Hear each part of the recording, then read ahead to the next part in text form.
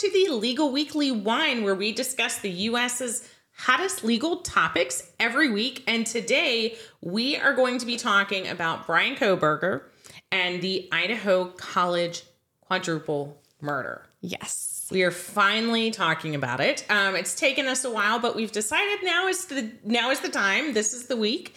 We are going to hit several topics with it. We're not going to go through a full case analysis, but because we're talking about the legal issues, we are going to talk about the probable cause warrants that have come out, the preliminary hearing, which has been a little bit of an odd piece in the legal world, some media coverage, as well as possible jury selection for later.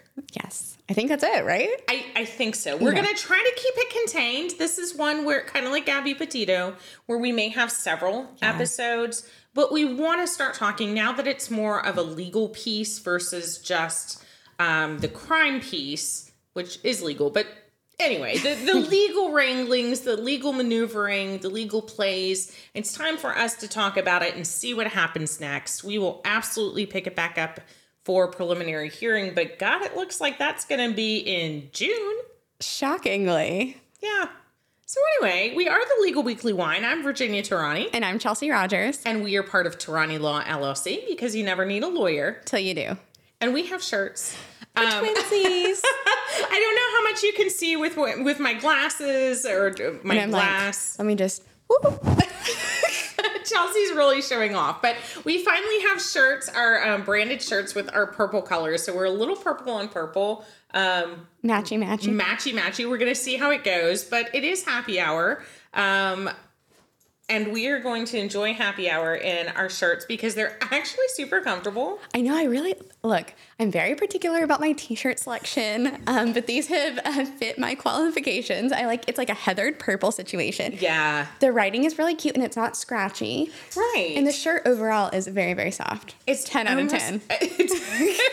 Yes. WhatsApp Promotions did the shirts for us, my friend Sean Stanfield, but honestly, they're almost more like sleep shirts. Oh, yeah. They're pretty enough and nice enough to wear on camera, which we love, but I could honestly just sleep in it. This is it is like a very soft It's very soft. I love it. Anyway, we're going to see how it goes. We're very excited. Maybe get some more, and we're going to drink for happy hour. Grab a glass of the wine that you like, maybe one that we're drinking, but if not, grab one that you like. If you don't like wine, grab a beer, but it's happy hour. Let's enjoy it. We are doing another Moscato. We have a theme and a trend on our show. Yeah. What is our theme? Sweet wines. Oh, well, that's true. I think that is our trend. We do seem to have sweeter.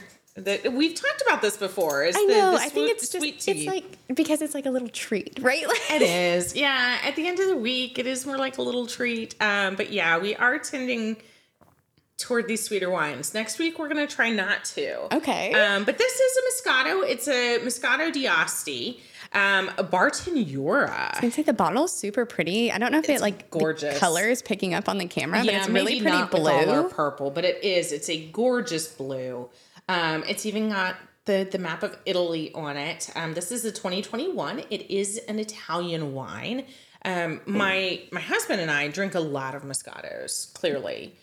So we're sharing our stash, so to speak. You can see the wines on our walls. We're starting to go through those, but we have selected them, and they tend to be these Moscatos. Look, no complaints over here. Maybe no Moscatos next week. Last week we did a red. It was a port, right? It was like a port, but it wasn't actually a port. It was a Bordeaux. It was the Bordeaux. That's the one we did last week. But what I think my favorite, I have two favorites of all the ones that we've done. My absolute favorite was the cherry wine. Oh, yeah. I was going to say that was mine. It was so good. We were a little tore up from the floor up on that one. We were, y'all. So yeah, that was it. But man, the alcohol content was high. I don't think we realized it. We didn't. We looked at the bottle, but we didn't look at the alcohol content before we started drinking it. And I think it was more supposed to be like a little, like a sip, like a dessert. And we were like, cheers. It was good. So that was my favorite. But after that, it was your wine. Your Yay! little cheap bottle of wine. Look, I'm telling you, that is my go-to. I actually really liked the raspberry one. I think about that one a lot. That was good. That was good. Again, Sweet wines, sweet. That's our trend. So if you want us to try something that's not quite as sweet, we are open to the idea. Oh, yeah. Just give us a suggestion and we'll drink it. And in the meantime, we're going to cheers. Cheers. With our Moscato. That wasn't a good clink. What happened? Oh, I might have a new favorite. I really like that. Oh, this is my type of wine for sure. It's a little bubbly. It's a little on the bubbly side. So. But the one I brought was a sparkling red too. It so was. Sweet and sparkling, where it's like little kid wine, honestly. We're just drinking juice. No, it is sweet. I mean, I know I like it because it's one that we often have in our house. This one. I'm going to have to write this down. Okay. Well, it will be in our links. Look, there we go. Chelsea's going to write it down. It's in our description. You When guys have check I ever the written anything down? Each week I put the name of the wine that we're drinking, and the last few ones I've actually put links to the websites or places to find the wine, so Chelsea can remember by checking that out. Look, that's how I study for my test too. I just go and watch our podcast. Well, at least they're helpful. Hey, they are. Okay, so let's talk about, since we're finally on it, yes. Chelsea's going to give a brief recap. For anyone who doesn't know, there was a quadruple murder in last November 2022, yes. in Idaho of 4 college students in off-campus housing. But yes. give us a quick recap of what happened, why this defendant is a defendant. Yes. And then we're going to go from there for the 4 topics. Absolutely. So I think anyone who is on, I've mentioned my TikTok addiction before, has seen this case. It was in Moscow, Idaho. I keep wanting to say Indiana. It's not. It's Idaho. Yeah. But to me, I'm like, the West. They're all like the flyover states, right? It's kind of the same, give or take. We apologize Don't be to all of offended. those states. It's just Chelsea. She can't help but talk. Yeah, this is true. Ain't that the truth? So like you said, it was this off-campus housing, but still pretty close. And it's right on the border here. And these 4, I say kids because they were so young. The oldest one, it was, there's 4 girls who live in the house. 3 of them were killed in one of their boyfriends. Right. And they were 20, 20, 20, and 21. Heartbreaking. So young. So young. So I say kids just because, like, that's my little sister's age. And just unexplainable. No one really knows what happens. And it was very brutal. It was, they were all stabbed to death. So immediately, look, I think the internet is great for a lot of things. Active investigations is not one of them. I don't think people who want to play true crime detective and get on TikTok with their theories, it wasn't great, guys, because a lot of that information clouded what was actually happening. Yeah. Made investigations very difficult. The police department talked about having to, like, field off thousands and thousands of these calls that had nothing to do with it. And that's part of the subject we wanted to bring up today is let's start with the media coverage. Yes. Is that's exactly where you're headed. Yeah. Is what was happening in the D's immediately following the murders. So immediately, it's, at least from what I saw media coverage, it just spread like wildfire. There were Reddit threads, there were people on TikToks, there were tarot readers saying they were... Really? I hadn't seen that part. Okay, you're more tapped in on that. That's actually what the subject... I watched The Real News. Well, yes. Okay, that's what I'm saying. I avoided this case for so long because I was truly so put off by what I was seeing on social media. But that's actually the subject of the civil case of someone who's suing for defamation was a tarot reader on TikTok, accused a professor at the university and made over 30 videos saying it was this professor with her tarot reader. The tarot reader. I'm not laughing because it's not funny, but it's absurd. That is absurd. And she's being sued? Yes, and she made even after as she should even after receiving a cease and desist letter, she continued to make videos about this professor. The professor who doesn't poor guy who doesn't. It's a woman who doesn't know the her. Poor woman. I'm so sorry. No, and it's just the woman said she was scared for her family's safety. They had to put up security cameras because this is a small community and people are scared. So, anyways, that was one of the small. No, if she's accusing her of the murder without and being in a love triangle, like truly the most absurd claims. That's a great defamation suit in all the wrong ways. Yeah. And we've been talking about defamation suits recently. I don't know. I mean, there's a wave of them. There's clearly Johnny Depp last year, but even the Fox News cases, both of them. So we talked about the one with Dr. Vile. Yes. With your dad. Yes, with my dad, Dr. Vile. So we talked about the first Fox News one. Yes. Now there's a second that's come out in New York. With the voting machines suing Fox, right? Right, for defamation. Yes. And the continuing theme is people in the news. Yep. And it doesn't have to be on CNN or Fox or anything. It's in the news. Is it an outlet for generating news and reports and information? Right. For distributing information. And this lady, apparently, from what you're saying, is giving information nationally known and received and available. I mean, TikTok's available internationally, right? And she is just using these tarot cards. And I'm not saying that, like I don't have a problem with tarot or anything, but let's maybe not accuse people of murder. Right. There's a difference between stating things as fact. Yes. And saying, I have an opinion. And that's exactly what all these defamation cases are, is which people as individuals or as part of organizations are stating things as fact. This is true. This is how it happened. This is who did it. Yeah. Versus, hey, I think this is weird. I think there's something fishy with it. There are different statements that you can make. Yeah. Other than asserting something as true that you either know is false, right, or it's this reckless disregard to its truth or falsity. And that's where we're getting multiple defamation suits before. And it's really picking up in the country where I can't remember the last one. I was going to say, now that I think about it, with it being so common, like I'm pretty sure in torts, they were like, you're never going to see any of these. I've never had one. But they're popping up. I know. I've been practicing for 17 years, and a lot of my practice has been in civil law. Yeah. And I've never had one. I feel like it would be kind of, personally, I would really love to have one of these cases. I think it would just be really fun. So in a legal, yes, okay, not that I want people to be case. Well, but let's face it, we're lawyers for a reason, right? Because we like what we do. And everybody who has a job, you should like what you do. Yeah. And a lot of attorneys don't, but a lot of other people don't either. I like what I do. I find it interesting. And if I didn't find it interesting, then that would be awfully sad. That's what I'm saying. Look, I know I won't have the experience, but after I'm past the bar, if somebody has one of these cases, come talk to me and I will be inexperienced. Let's do it. Look, I'm saying. I have 17 years. We're reading more and more and more. It takes a trial attorney. Yeah. And that's what we are. Look. Okay. From your mouth to God's ears. If you have a defamation case, call us.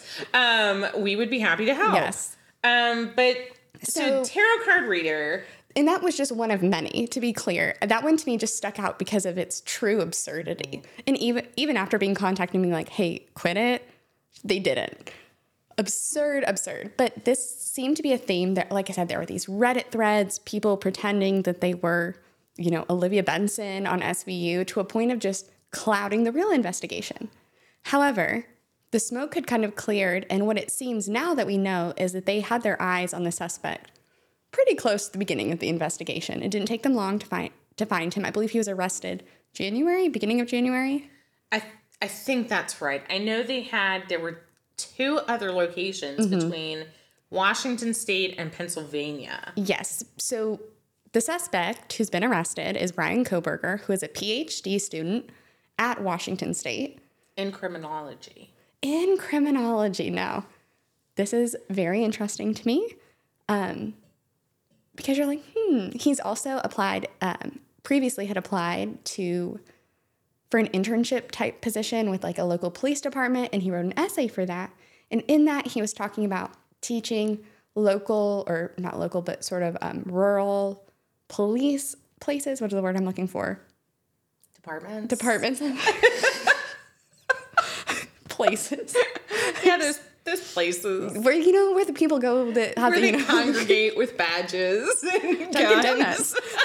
I'm sorry. Love it. Yes, those places. Teaching them about using cloud-based sort of surveillance and how to get like Ring cameras. I don't know the terms for it. I'm butchering it, but sort of that electronic sort of data and investigation. Yeah. It seemed he had some sort of expertise with like cloud software in particular, is my understanding, which is just terrifying when you think about someone who has that deep of an understanding and then decides to commit a crime. Yeah. But people like that also, and this is my 2 cents, they always think they're the smartest person in the room and they rarely are. Right. So I'm hoping that he will just overplay his hand. Yeah, we're going to see. So it really, the investigation seems to be difficult because there isn't a strong link between Kohberger and these victims. So yes. So at first, prior to everything being released, it seemed really strong from what I was seeing in the media, right? They were talking about, oh, they found DNA. Oh, the surviving roommate saw him. Which, how terrifying. I mean, thank God somebody lived, Yeah. but to be the one who survived, and as I understand it, he walked past her. That's what my understanding is too, is that the way the house is set up, and I remember these houses in college, is that, it's a place where people congregate frequently, but it's also sort of on a hill. So I believe she was kind of in the basement floor, but from one side, that's like the first floor. And the people who were killed were on the second and third floor. But that seems to be the account, is that he walked past her. She's poking her head out, right out the door. Right. So how is he linked? So and I thought it was strong until we started looking at sort of the affidavit. There is DNA, but it seems to be possibly like touch or transfer DNA. So not necessarily the strongest. I don't know a lot about this. We haven't gotten to it in my classes yet, but I thought that would be strong, right? Like his DNA is there. It's strong. But at least one of the sort of like hot takes from defense attorneys I was seeing is that, well, how long has it had his DNA been on this item? Okay, but yes. You know a lot about this, right? Why would his DNA be on an item in that house at all? Right. Okay, so how long had it been in there? Fine. Well, who else would have had it? Right. And how would it have gotten in their apartment? Did he sell it? I mean, there's no information that he's selling or trading knives. It was like a sheath situation, right? Right, a sheath for a knife, and it appears from the reports that they were killed by some form of sharp object, presumably a knife or two, and that at least one sheath was found there, and the sheath has touch DNA or some type of DNA that they've recovered that they've traced through, I think, genetic backlinking. Yeah, so my understanding is that it was first traced to like a male relative of his, and then from there narrowed down. I'm definitely not a science person, but that's my understanding. And this has been common. Like we have 23andMe. People are just voluntarily submitting their DNA away. And it's been solving a lot of crimes, which is good. We're getting them, but also scary. I don't know, just thinking how easy it is to link everybody. Yeah, it is. And people are giving it voluntarily. So I have thoughts on that, but that's fine. Whatever people want to do. I know, like, okay, it's so bad because the curious part of me is like, I just want to know, like, just take my DNA, tell me, like, I mean, I can guess where I'm from, but like, I'd love to know for real. But then, like, the libertarian part of me, like, raised in the South, is like, don't give the government your DNA, Yeah, and that's so, but it's interesting. So, okay, so it's linked to a relative, but here's what's going to happen naturally.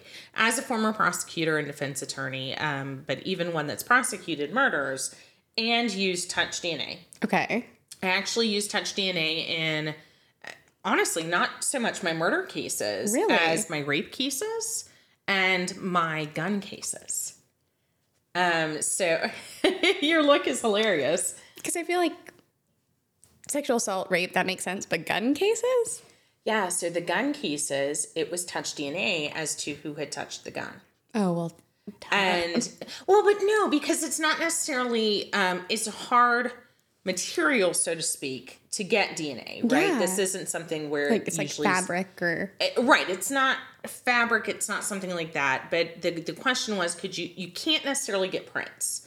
And when I was working there, you either had to test for prints or DNA, because one one of them, each one of them, would destroy evidence that the other would collect. Oh. So you had to decide. We as prosecutors had to decide when they collected a gun. Which one you thought was more likely? Which one we thought was going to be more likely. And it was a hard decision. Oh, I would cry. I would just be so stressed. Well, what we ended up doing a lot of times, and it depended on the money, because here's the thing. In CSI, everybody has money for everything, and it looks like you don't need money to run all the tests that they do. But in an actual government location, they don't have as much money to test items. So we would have to submit applications to test certain items. And for the guns, we discovered that it was more likely to get touch DNA from the outside of the gun. Okay. I'm keeping it layman's terms. From the outside of the gun. Somewhere where the hand would be touching, holding, racking. So like if you are like put, okay. Exactly. Yes. That was the most likely place to get DNA. So we would have the gun the outside of the gun swabbed for touch DNA. And like the trigger for prints? No. No, you can, Not necessarily the trigger for prints. We would use all of the outside, including the trigger, usually for touch DNA, because there's transfer of oil from your hands, from your fingers, assuming someone didn't use gloves. That would transfer onto the gun. Right. We would test the magazine and or the bullets if there were any remaining for fingerprints. Oh, interesting. Okay, I have So we tried to have our cake and eat it too by testing each. And usually we got nothing from either. But there were those cases where we could link touch DNA to the gun. Now, the guns, assuming they weren't used in a murder, they were just possession of firearm by felon or used in a robbery. Those were the ones where, like this defendant, Koberger, they're like, well, I got to touch that gun anytime. Right. Okay, well, maybe. But in Koberger's case with the knife sheath, who's going to touch a knife sheath that ends up at a murder scene when he lives in Washington State? Right. So, and this is something I had to look up, is that he technically lives, this is all on the border. So it's very close. It's, I think, like a 10-mile radius. Fair enough. All of it, but still. So not as far as it seems. But, interesting. One small tangent. I have a question for you that you brought up, and I can't let it go. When you're talking about you had to choose DNA or fingerprints. No, it's okay. How did that impact Brady violations? Like, did the defense get any say in how you tested it, if it would destroy the other? Not usually. Okay, sorry. It was my weird tangent question. It's not a tangent question because it's a fair question. And sometimes we wouldn't get to choose. Right. Sometimes it's up to, before we even get there. It's been done because the crime scene techs have done it. The worst case scenario for us as prosecutors was if they had already test fired the gun for ballistics, we were screwed. We couldn't do either. All the evidence that would have been fingerprints, that would have been DNA is gone. So we kept putting, appeals into the departments of, please don't test fire the gun first. Don't do anything to it. Please don't do ballistics first. Do that last. Do something last other than that. But there were sometimes, like you just said to the defense, they did this first. This is outside of our hands. This is normal forensic testing. The crime scene tech, the forensics department, they choose the order. Yeah.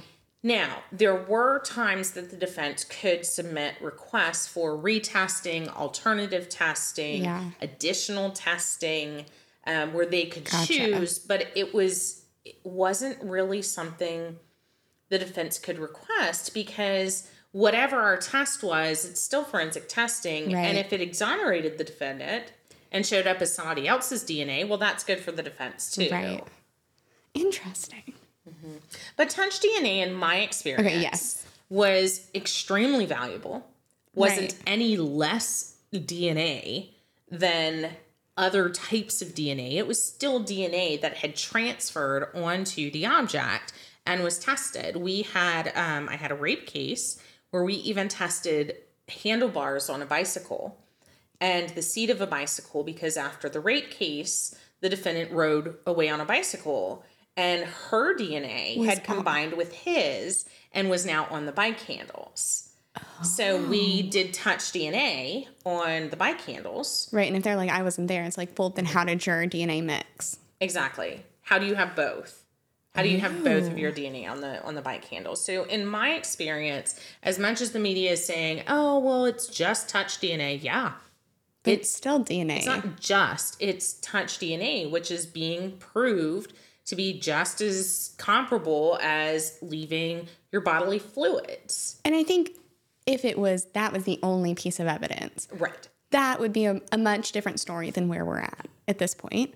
I think the other piece of evidence that, to me, I would view it as pretty convincing are cell phone records. Yeah. So, as we know, these little devices track us everywhere we go. Yes, I swear, my phone knows everything about me because anytime they pop up, it's like, allow. I just, like, I just accept what it is. all cookies. Allow your location. Yes. We want to know. Track my activity in other apps, please. I'd like customize ads. Like, I'm just kidding, but like, honestly. No, she's not. No, I'm not at all. Path of least resistance, right? But that's who we are. I mean, it's the reality is like, I've been on the internet since I was a child. My, like, any preconceived notions that I have any internet privacy are long gone. And so now I'm just using it to my advantage. Like, I don't think I'm ever going to look. I was on MySpace. I wrote my little blogs. Embarrassing. It's not embarrassing because that's the, like 13. You grew up in the generation that had just the end of MySpace. Yes, it was. It was truly the end. Some people had Facebook. I think I posted my first Instagram my senior year of high school. Nice. I'm so glad it was not around when I was in middle school, right? Like, embarrassing. But the cell phone records for Brian Kohberger. Yeah. In between, so this happened in November. So between June and November, he was pinging around that residence more than 12 times, which is like, but why? Because by all accounts, he was never invited there. Right. So that to me is really creepy. And At the again, least. any piece of evidence on its own, I think, would not be as convincing to me.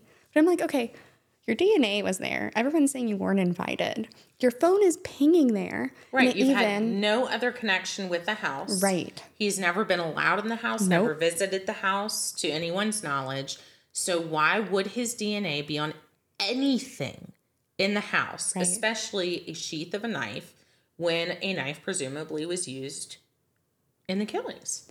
And even most disturbing to me is that they believe the killings happened around 4:30 in the morning. Right. And at 9:30 that morning, his phone was pinging there again, as if he was coming back by, which is just beyond to me. I think the other piece of evidence that's been mentioned a lot is this white, I don't know what it's called, some four-door. Elantra, there we go. It's the Elantra. Seems to match up with one that was spotted near the home. But it doesn't seem that it can, so far, we don't have evidence that it's the exact car. Yeah, I don't think there was evidence of the actual license plate or any kind of registration. So there was a link to an Elantra. He has an Elantra. There was video around that they were able to pick up. But I'll tell you, it's all in these search warrants. Yes. That are published. So that's the other thing we wanted to touch on is they have become public. The search warrants for the Idaho home, the Washington residence, his residence. His parents' Pennsylvania residence. Which is why he was in Pennsylvania. So there were 3 different search warrants performed. And then, of course, the arrest warrant. Yes. And each in a search warrant or an arrest warrant, you have to have a statement of probable cause. Right. Someone has to put forward an affidavit. They have to swear under oath that these are the facts as we know them. And as a result of the facts, they are able to conclude that there is probable cause to believe that a search of the residence will produce something, right? And in this case, it was that we believe a search of the residence will produce items like the knife, right? Weapons that were used, clothing that had been worn, the cell phone that had been pinging, because I don't think that they had located that, at least at the time of the Washington one. I'm pretty sure that one, when I was reading it, it was a request for, to find the phone. There were requests to search any kind of electronics, any kind of technology for information as to whether certain searches had been made. And they were working with like the cell phone providers too, to get this data, which I think is really interesting. I know there's been a couple cases that are with different cell phone and internet providers about like how and when they provide police information. Right.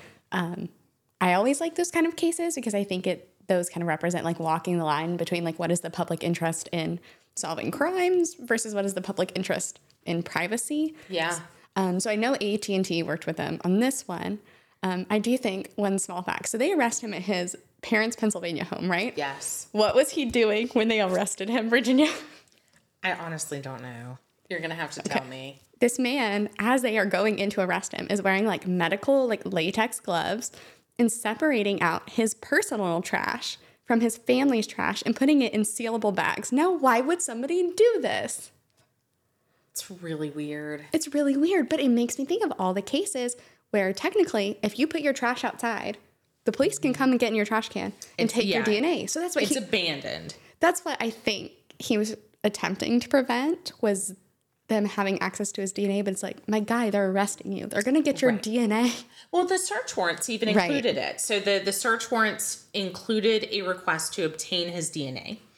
And what they're going to do in this type of case, they have the touch DNA, they have the genetic test, the genetic link where they went backward, right? You were saying the familial link. But what they're going to do is they're going to use the search warrant to collect his DNA. And do like a direct. And then they're going to use his direct DNA to compare it with the touch DNA. So that way it's not a tangential link where they say, hey, this is how we found him. Right. But this is the confirmation that it's him. Right. Which makes sense to me. And I think there is one last interesting legal maneuvering that's happened. Oh. So there was a hearing. Oh, yeah. The preliminary hearing. Okay. And I had to be like, Virginia, is this normal? This doesn't seem normal to me. Okay. So he is being represented by a public defender, which, look, they are the backbone of defense work. I don't know how public defenders do the jobs they do. But this is my question. So the defense, as in Idaho, Idaho defense. His current defense at this hearing said, we're cool if we just push this preliminary probable cause hearing to June. Yeah. And it's March right now. And I think that one was even February. I think that was in the end of February. So I'm like, that usually it's the opposite, right? Like defense is like, let's get this going. Yeah. Why would you push it? It's an odd move. It's a really odd move. So we talked in the Law Unscripted. Yeah. And I think it was part 2 of From Arrest to Trial, what happens in a criminal case. And I'll put a link to that in both the podcast notes as well as the YouTube notes, where what we talked about was exactly this. What is your maneuvering for a probable cause hearing? Yeah. Right? So it goes to if he's arrested under charges, not a grand jury indictment, under basic arrest charges, arrest warrants. Which is what's happened. Yeah, he's put into the lower court and he has to have a preliminary hearing, which just like the search warrants were for probable cause. This is a hearing, a mini trial that has to involve the prosecution putting on enough evidence to show that it's probable that the defendant committed the crimes with which he's charged, which are 4 murders and a burglary. They don't need much. No, they don't. This is not reasonable doubt. That's what happens in the trial. It's just probable cause. And we talked about it before. Usually, if there is sufficient evidence, you would waive this type of hearing. Yes, and that's exactly right. I am shocked. They didn't honestly. waive it, right? No, he didn't waive it. But that's what I would expect, right? I would expect the same. My maneuvering would have been to say, let's waive this preliminary hearing, get it on up to circuit court. I'm not going to waive my speedy trial for circuit court.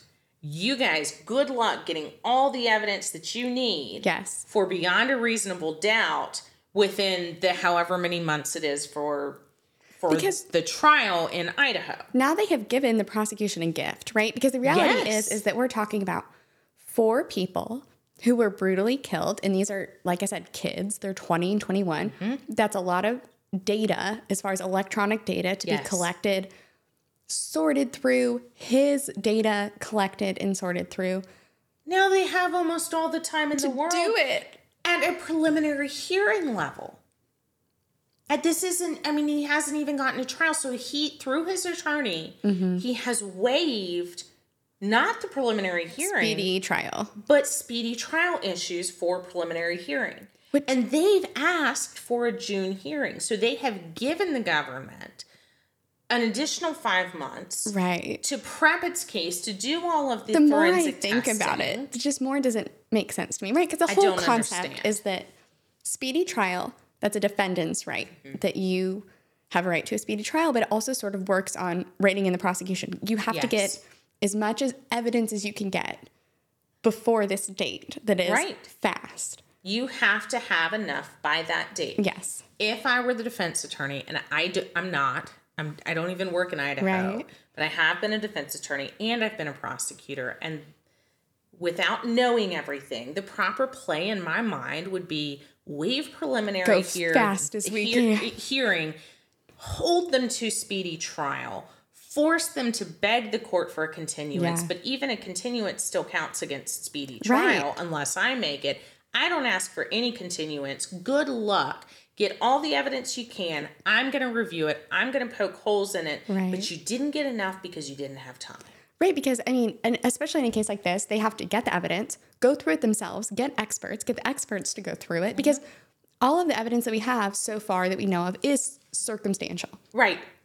So you need someone who is an expert in DNA to explain how the DNA got there. You need someone who's an expert in whatever you call people who know why cell phones ping where they do, to explain that to somebody. And they are going to need time to review that. So, it's kind of mind-blowing to me that she thinks it's a fight she's going to win because that's the only reason you would do it. If you think your client, they do not have probable cause probable cause to arrest your client, okay, then you fight it at that hearing, right? But if you look at it and you're like, oh, they might not be able to prove it, but they definitely could arrest you on it, why fight it? Save the fight for the trial. Yeah. But she's got to have something up her sleeve. Has to. Right. Because it's such an odd move. I will tell you, I have not seen in my practice of 17 years, I have not seen someone in a murder case. Waive it that long. Yeah. For a preliminary hearing. Waive trial rights, sure. Once you get up to circuit court. But for a preliminary hearing, it's odd. Because in my mind, you get as much as you can from preliminary hearing, or waive it and move on.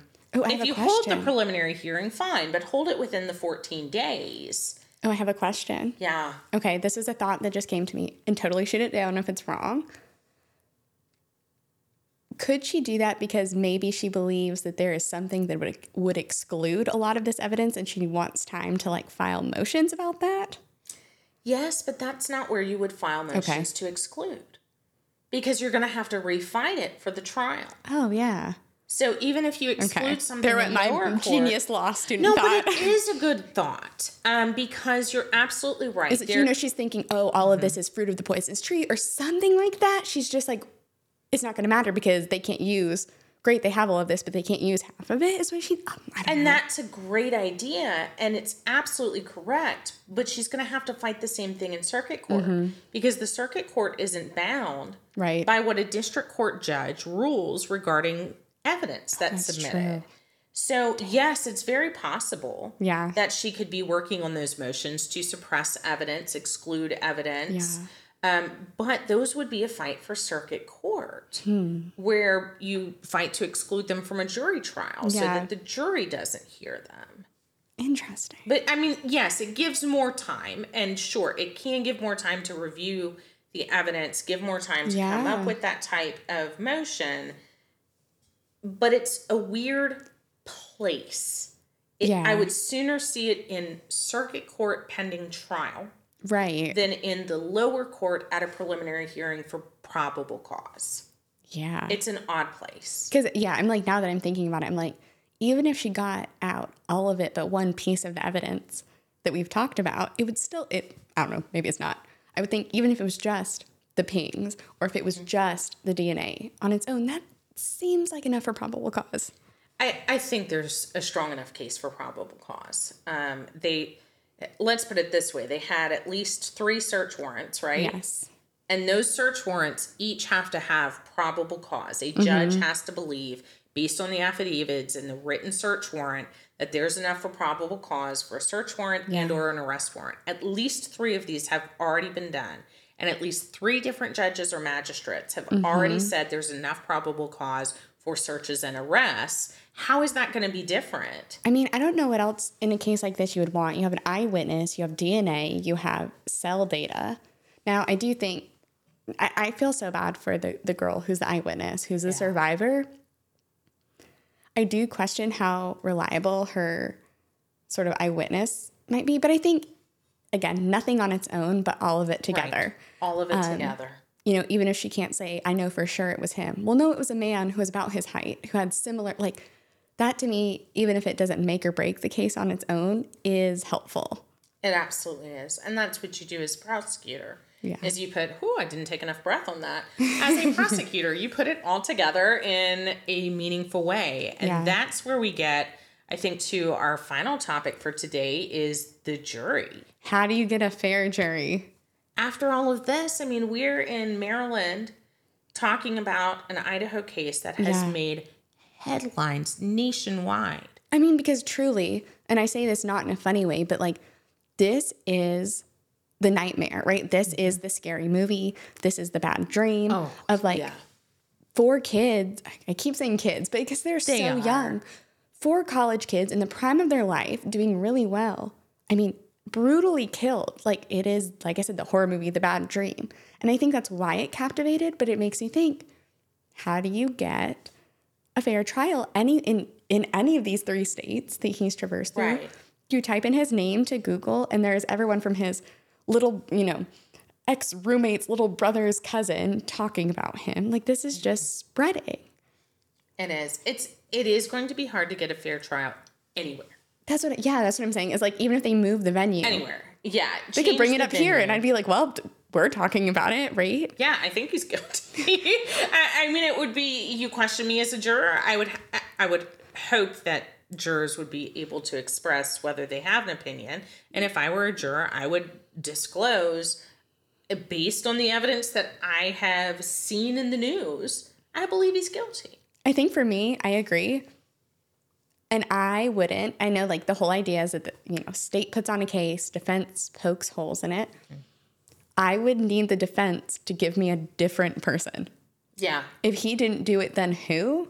And you poking holes in the state's case, to me, I don't think would be enough in this case. You need to show me who else did it then. Well, that's like Alex Murdaugh. Exactly. Is, okay, you poke holes, but in the end, the question is, well, who else would do this? Who else would it be? Right. And I think that's the same here is this guy has very minimal connections, but if it's not him, then who is it? Who would drop his knife sheath or knife sheath with his DNA at the murder scene? And what, they were stealing his phone 12 times to go sit by the house? That makes my skin crawl. How would somebody else do all of this? Is there any other information? And without it, is it a reasonable doubt? Or is it just, it's possible? And a trial is beyond a reasonable doubt. And everybody gets this wrong. I have so many friends shadow and family of a doubt. It's beyond any doubt or beyond a shadow of a doubt. No, it's not beyond a shadow of a doubt. When I say a shadow of a doubt, I think of ghosts. Yeah. Okay? If you can exclude, if it's not excluding the ghost, then it's not beyond a shadow of a doubt. Right. But if you can exclude the idea that a ghost did it, then it has, then it's reasonable. It's reasonable. Oh, I feel so bad. This happened. Beyond a shadow of a doubt is like a common phrase in English. You hear people say it all the time. I saw this happen a couple times in our trial ad classes. People get very nervous because you're giving these I think our school did great. We had acting coaches. We had formal legal people. So you're really giving like an opening or closing statement. You're this close. And it's 2 people who are like years and years and years in this profession. I'm only laughing because I did similar things. I didn't say this one, but I did some funky things during these 2. Multiple people. Beyond a shadow of a doubt. And I watched our instructor's face. And you know they didn't mean it, right? They knew what the answer was, but they got so nervous that people would say it all the time. It's not funny, but I'd be like, oh. Cringe. Ow. Yeah, no. You can't say that. It's not. So, for whatever it's worth, everybody think of it. It's beyond a reasonable doubt, not a shadow of a doubt. and they're going to have a hard time with venue. I don't know that a judge would grant a change of venue because I think there's a fair argument that anywhere you put it is going to have just as strong a reaction. I think we say that with every case, but I think it's becoming more and more true, right? Like as much national coverage as we have. Yeah. Because the world has changed. In 50 years ago, then maybe the coverage is, included in that city, that county, and you can move to another county. But now it's everywhere. I pull up TikTok feed. Exactly. It's all I see all the time, all of these cases. And obviously it's because I'm in law school. I also listen to true crime. We talk about stuff on here, but half of my feed are these small little cases from all over the country that I am now invested in. Oh, yeah. And I'm not the only one. In a California case right now. What do I have to do with California? Nothing, but I'm really invested in it and want to know. So that's, I think, the change in law that we've had as to, is there any real good that comes out of a motion to change venue anymore? Right. Or is it almost a moot point now? Okay, I do have one final question. I've taken us on some fun little tangents today, but I was thinking about this. I guess it's a two-part question. Oh, Chelsea. Okay. Look, I'm going to have a little bit more to drink with this. This is why I'm about to direct. I have lots of thoughts, right? I have lots of questions. Okay. Then give us just a little more. Thank you. One, have you ever had a case where they sequestered the jury? I have not, no. Okay, so that was the first part of my question. My second part of the question would be, do you think that would help at all in a case like this? Yes. Really? I think it would go nuts, though. If someone tried to lock me in a hotel with these other randos, I will lose my mind. The PC word. Which is why I would not select you as a jury member. Despite my best efforts, they've never let me on a jury. For anyone who ever wants to put together a jury, take a jury, picture. Please put me on a jury. Because this is not a good juror. This is how you get jury nullification. Which is my favorite topic in the world. Yeah. No, I think in this type of case, maybe a change of venue wouldn't help, but a sequestration of the jury would. Really? Because we have in a sequestration, however you want to pronounce it, is when you sequester the jury, you usually also prohibit them from their phones. Yeah.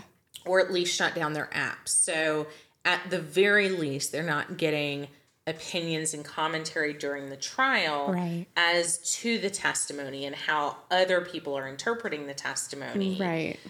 They are not going and talking to their family and friends and they're like, oh, you're on that jury, let me tell you my thoughts. No, that at least shuts them out from other people's opinions, where the idea is they can form and keep their own based on what they're hearing in the courtroom. Right, but they're not getting the body language experts giving their hot take on someone's testimony. Yeah. Also, I would be so mad. I would be so mad. Like, how is that not deprivation of liberty? I'm so sorry. It's not for a jury. I would just have to run my mouth so they would give me an alternate. Like, they would take me out, right? You would not be even selected. No, I'm telling you. I have no poker face. That's a problem. Because when people are talking, you can see exactly what I think. And that's how I got kicked out. It was some case. It was some case where it was a personal injury case, actually. It was a wrongful death. But it was this company. This is a long time ago in Georgia. This, like, trucking company. Or no, that's not right. They're the people who draw the lines on the road. Okay. They did it wrong. And then a trucking company hit like a grandma. Like, it was truly. And they were like, I got obviously knocked out by the people from these big companies because I was like, take them for all they're worth. Let's go. And they were like, do you believe that standard accidents or like mistakes happen and that companies shouldn't be like some dumb question? I was looking at that girl like, be so for real right now. No, I don't think. Chelsea's not a good juror. Your one job is to draw straight lines and you didn't do it right? No, it's not a standard mistake. Yeah. So I'll work on my poker face and then I'll sneak onto a jury. We're going to have the runaway jury next with Chelsea. For those of you who might have seen that movie, I think it was back in the late 90s, early 2000s. John Cusack. I think it was the 90s. Rachel Weisz. Yes. Love it. Oh my gosh, there's so many good actors. Gene Hackman was in it. Yeah. really good actors, really good movie. I love Highly 90s recommend. movies. It was actually fairly well done in terms of the legal portion. Really? And I don't say that for many movies. I haven't seen it in a long time, so I feel like I don't remember the legal portion. You should go back. Like, I think Legally Blonde is the top tier legal portion, obviously. Clearly. I recommend The Runaway Jury. You should see that. My cousin Vinny. You know what? As funny as that is, it is one of the other movies that I would say is more accurate for legal proceedings. It's not accurate, but it is more accurate to real legal proceedings. I love the qualification as the girl is the so expert. many- She's like chomping her gum, talking about the cars. Well, love that's it. why she won the Oscar. I didn't know she won an Oscar for that. did. Okay, that makes a lot of sense. She 'cause did. That was She so won Tia Leon. No, it's not her. I can't remember her name, but was she like, won the is Oscar. this a trick question? And it's true of how you certify an expert witness. It's absolutely fascinating. Much better than most. And on that, we're going to wrap it up. Yes. We will keep tabs on this trial. We've got a lot of other things going on. Last week, we did a lot of legal updates for some of the other cases that we've been following. I think we're going to put this in the mix as one of the others now that it's actually in full legal proceedings and not just an investigation. I feel comfortable with us talking about it on the legal side of it. If you have any questions, comments, drop them in the comment section. Give us a like, give us a recommendation for the wine. We love to engage with our viewers when we can. And yeah, I think that's it. I think that's it too. I'm Virginia Tarani. And I'm Chelsea Rogers. And we're with Tarani Law LLC because you never need a lawyer Till you do.